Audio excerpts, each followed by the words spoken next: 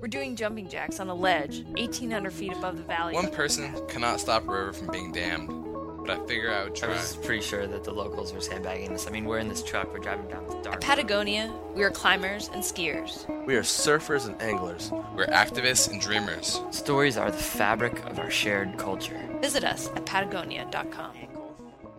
I had hardware put in, and I had a fused ankle, fused subtalar joint, and my left ankle, they thought that they were going to have to fuse it. This is climber Tom Broxson.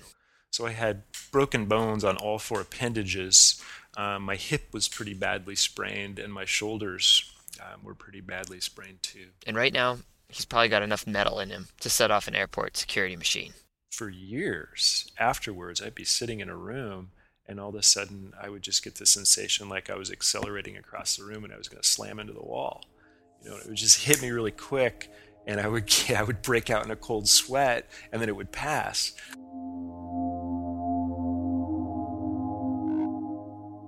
In 1991, Tom survived a 200-foot fall, a full rope length, off the top of Yosemite Valley's Washington Column. To this day, Tom, his partner Pat, the rescuers who helped save his life, nobody is sure precisely what happened. There are guesses and conjectures, but that exact moment that changed Tom's life will always remain a mystery. Through the years, he's managed to let go of the ifs and the whys. It really made me profoundly feel there just is. There's no if.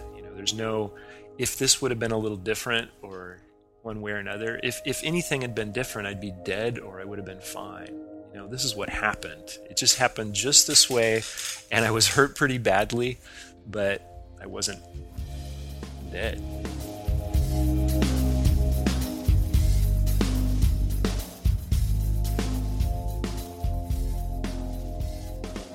If you look at the people who survive or don't survive a medical event, I'm not going to say there's a whimsy to it, but sometimes people can be gravely injured or die or survive in the unlikely events. This is Kim Offhauser, an expert in search and rescue, a professor of park management, and one of the rescuers who helped save Tom's life. Kim has participated in hundreds of rescues over the years, treated thousands of patients. The details, well, they often fade. But this accident, Tom's accident, he remembers.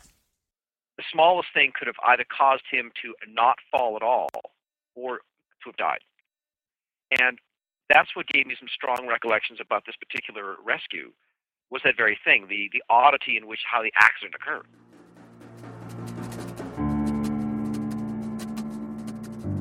The physician who pioneered our modern emergency medicine system, a guy by the name of Dr. R. Adams Cowley, once said, "There is a golden hour between life and death." It is in this golden hour, in these precarious, defining minutes between life and death, patients fight to live, rescuers put themselves in harm's way, decisions are made in an instant.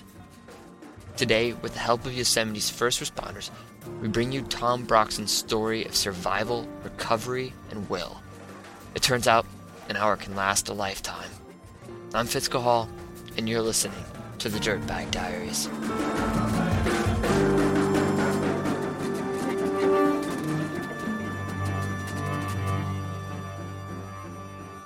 So first off, you may recognize Tom from Help Wanted, the story about climbers working on the Magic Kingdom's Matterhorn.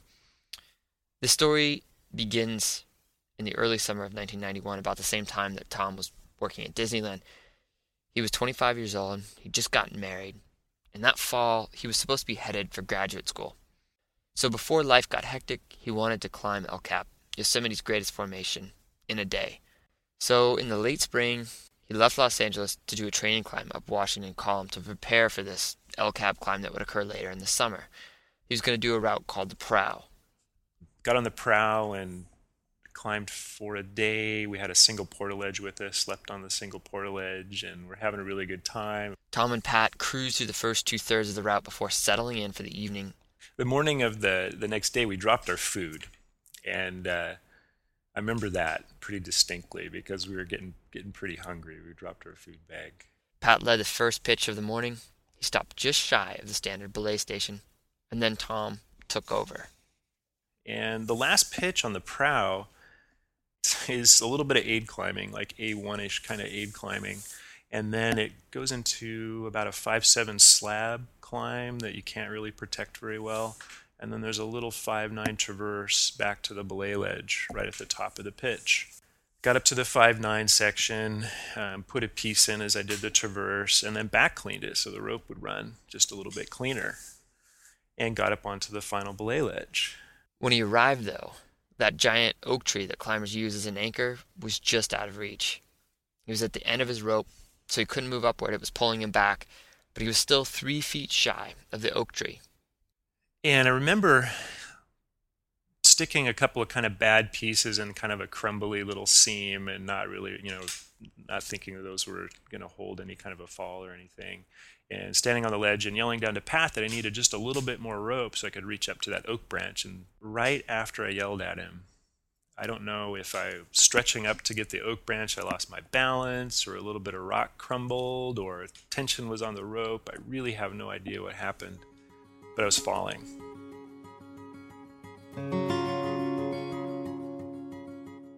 I had a very, very profound feeling that I was dead.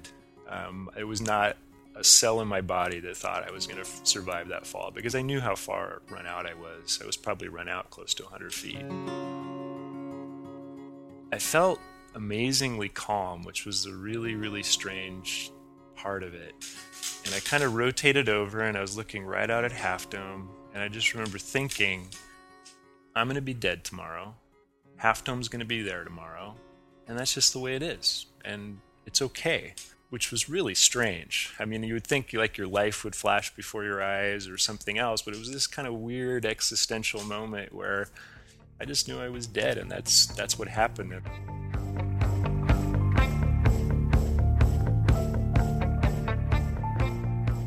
But I didn't die.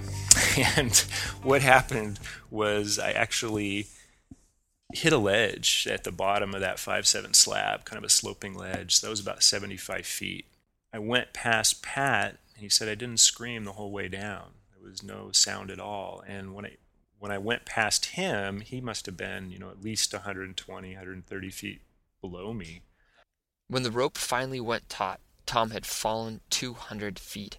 The force of the fall pulled Pat upward so hard that the anchor bolts he was attached to bent upward, but held.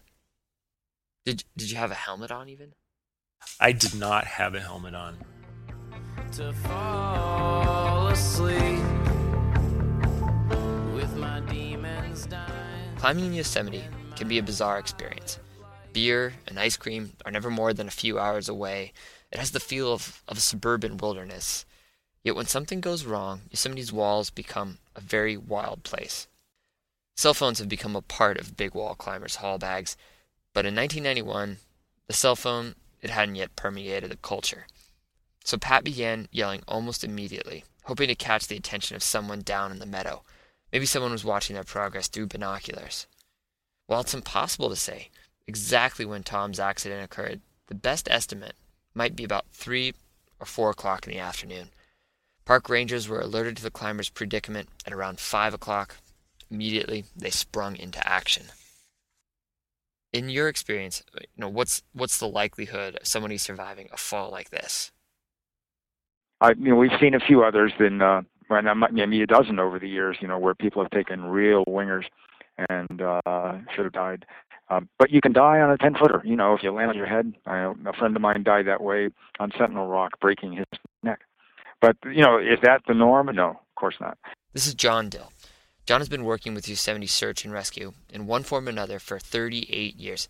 He's one of the most experienced search and rescue professionals in the country, if not the world. He was there that day that Tom fell. Using a loudspeaker down in the meadow, YOSAR personnel began asking yes or no questions that Pat could respond to by raising 1 or 2 arms. Tom was hurt badly. They needed to get someone up there instantly. At 6:20, Kim Offhauser and rescuer Michael Ray were dropped on top of the column via the park's helicopter. 30 minutes later, they were wrapping in to reach Tom and Pat. Almost immediately, they had the sense that this was more than just a broken leg. Here's Kim again. We saw where it was very probable Tom launched from. And it seemed like he was, a bit short of the traditional belay anchors, and that we found a piece or two of pro in a crack, just sitting there, as if somebody put some pro in and then stood up and walked away. And we rappelled down to him. Immediately realized that things were not good. Things were serious.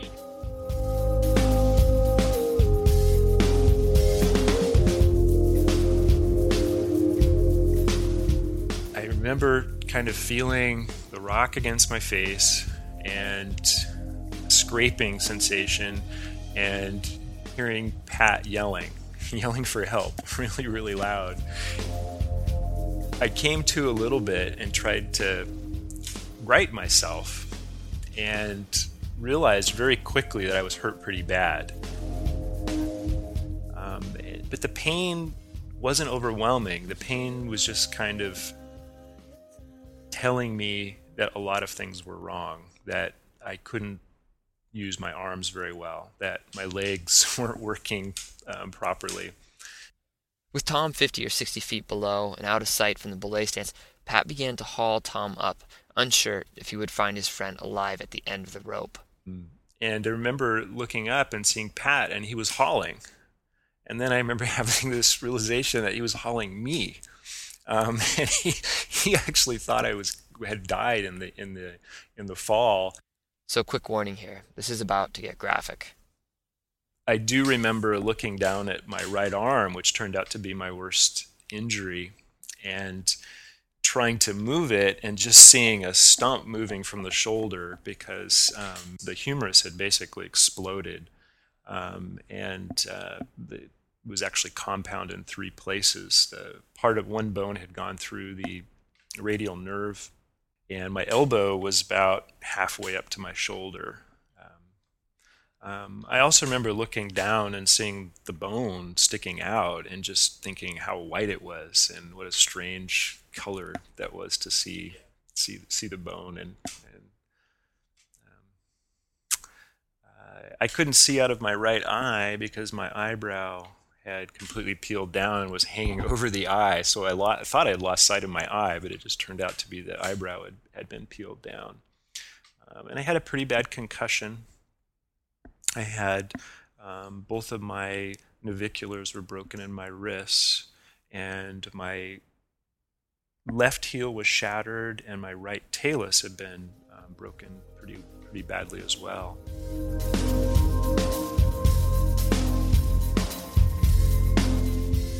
His injuries were quite evident. He was, at times, partially lucid. He was partially aware of what's going on. He could answer some of our questions, and other times he was less responsive to the questions. It was very clear to me that we needed to fly the patient out rather than do a raising or a lowering. It was getting later in the afternoon, so we were fighting light as well as fighting that notion of the golden hour for trauma patients. At 7 o'clock in the early summer, Kim had maybe an hour and a half of light to work with. If darkness arrived, Tom would likely have to hold on through the night. Immediately, they began to prepare Tom and dress his wounds. And they were able to determine that I had a severe head injury, that I had a lot of broken bones, that I was losing a lot of blood, and they needed to get me off there really quickly.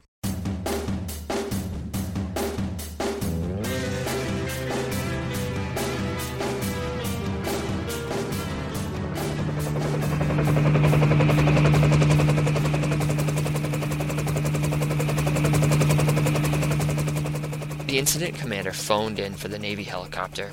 Angel 2, a specialized rescue helicopter equipped with a winch, took off from a San Joaquin Naval Air Station. In the meantime, the park's helicopter, which didn't have a winch for raising or lowering, brought in the litter on a static line. So basically they get as close to directly above us as they can, and they begin to very, very slightly pitch the helicopter, causing this litter, this load, to kind of pitch back and forth like a pendulum until we can grab it. Kim, Michael, Pat, and Tom were all piled onto this ledge. It's barely large enough to stand on, so there's little room to maneuver. When that litter came in, it dang near took me and one other person off that slope. And it was one of those things where, at one moment, we were literally dodging this missile coming towards us, this litter. On the second pass, Kim was able to grab the litter. Tom dropped in and out of consciousness during this whole process. The sun was setting. Angel 2 would have to hurry.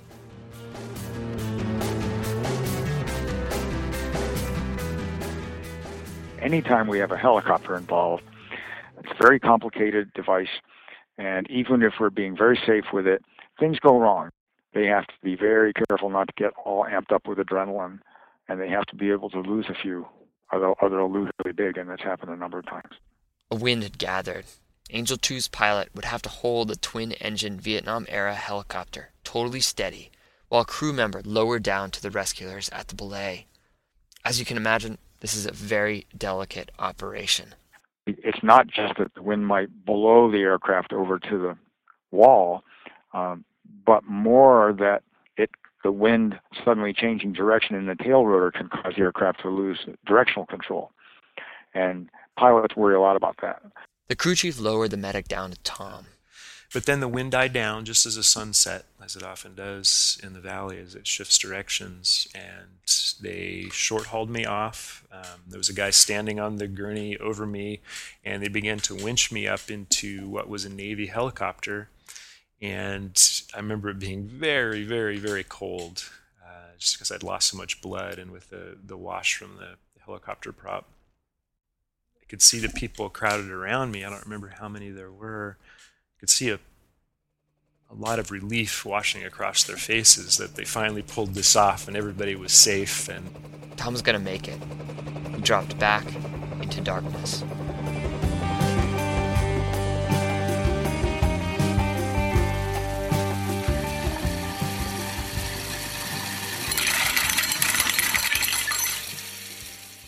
John Dill remembers it like the sound of a fork falling into a whirling garbage disposal.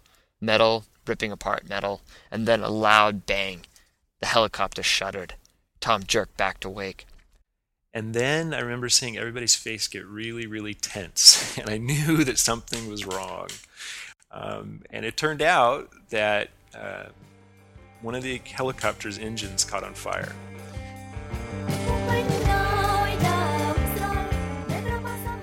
Angel 2 was in the midst of landing in the valley. The pilot cut the one engine and relied on the second to put the Huey down in the green meadows below. And so it must have just been a really high-gravity day.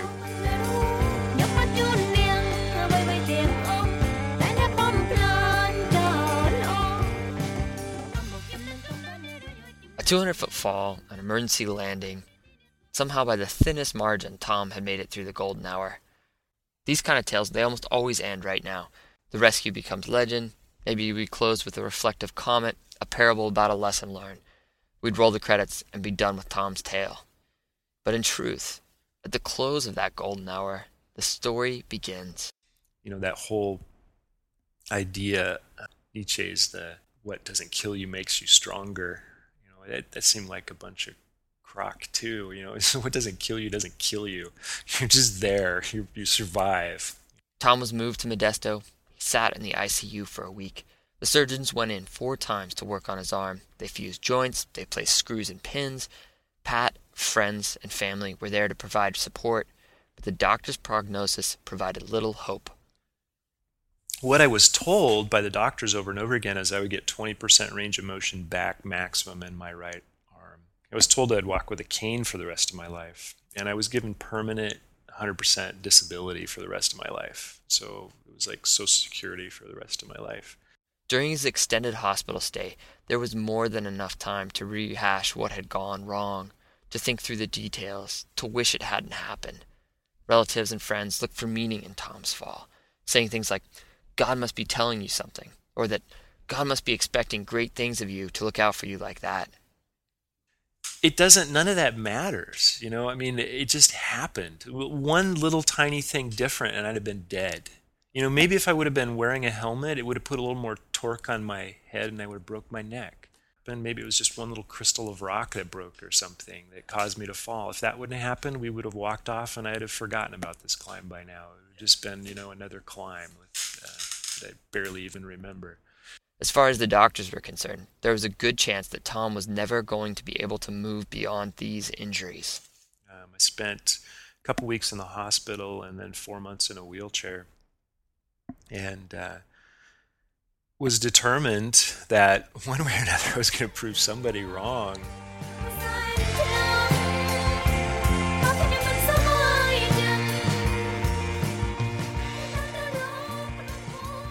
Tom had a choice. He saw that very clearly. He could let this accident change his life, allow it to be more significant than he felt it was, or he could move past it. And for me, I think that was really important, simply because otherwise the accident would have been this seminal event in my life. It would have been really the defining moment in my life, and I was really determined to not have it be that. So Tom started setting goals. I think I had a lot of drive to really push myself really, really hard, but the accident really, really intensified it.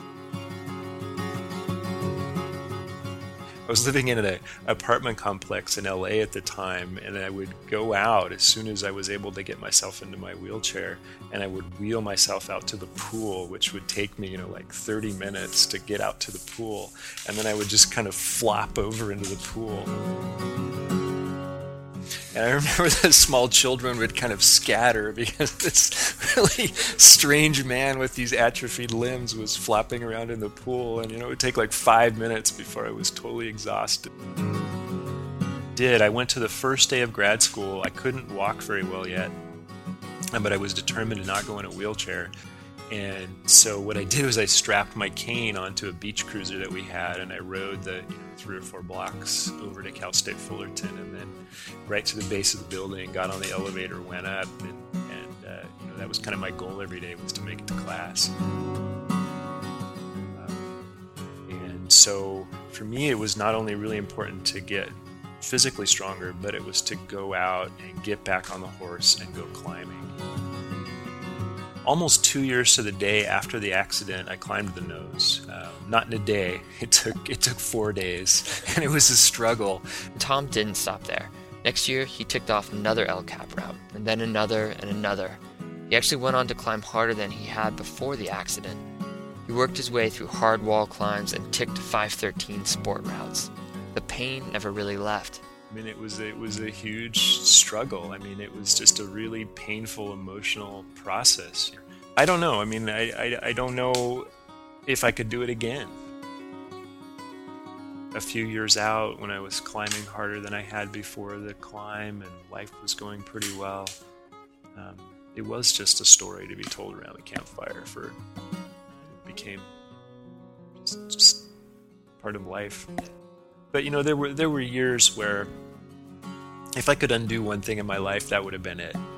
Frankly, since then there's other things I would undo in my life. But at that point it was a big thing, and it was mostly negative, and it was a lot of really hard work to try to get past it.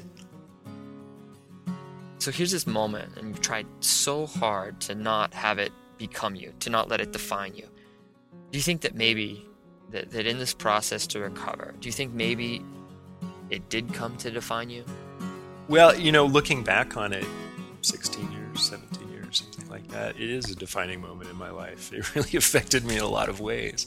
But at the time, I was just so focused on recovering from it, and just in such a survival mode for a couple of years after that. That's what I was thinking. But because it didn't really make any sense. It didn't make any sense that this was some divine retribution or lesson or any other thing. It just was life. Sometimes life is rough.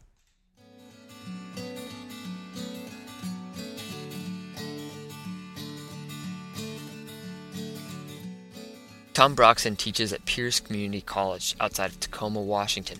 He still climbs, is a monster on a road bike, and will be skiing just as soon as he recovers from his latest knee surgery.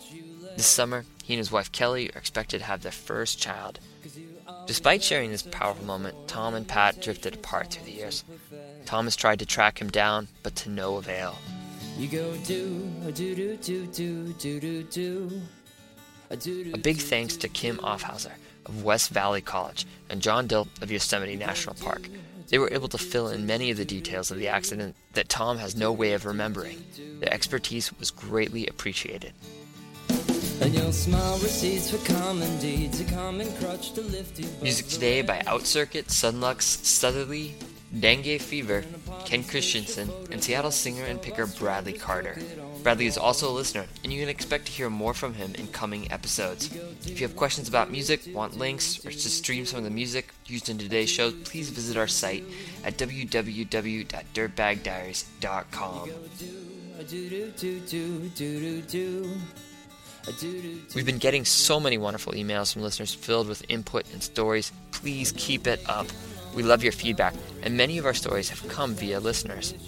Also, if one of our shows brings up a memory, brings up a story, I'd really encourage you to post it on our site in a comment form so that everybody can see it. Don't be shy. People dig it. Our email is dirtbagdiaries@earthlink.net. Today's show was made possible by Patagonia. Warmer weather is on the way. The new spring line is out. Check them out at patagonia.com. They've got some sweet stuff. Next time. It was like a throne. And then it was like as if it were my wheelchair, but it's not. It's a mountain. Two brothers, one a professional climber, the other an artist, embark on a lifelong goal and help realize each other's dreams. I'm Fitzco Hall, and you've been listening to the Dirtbag Diaries. The crap, the syllabus, the only step you never will perfect. It takes one more day to vanish yourself, so hit the bottom and call the day. You go do do do do do do do do do do do do do.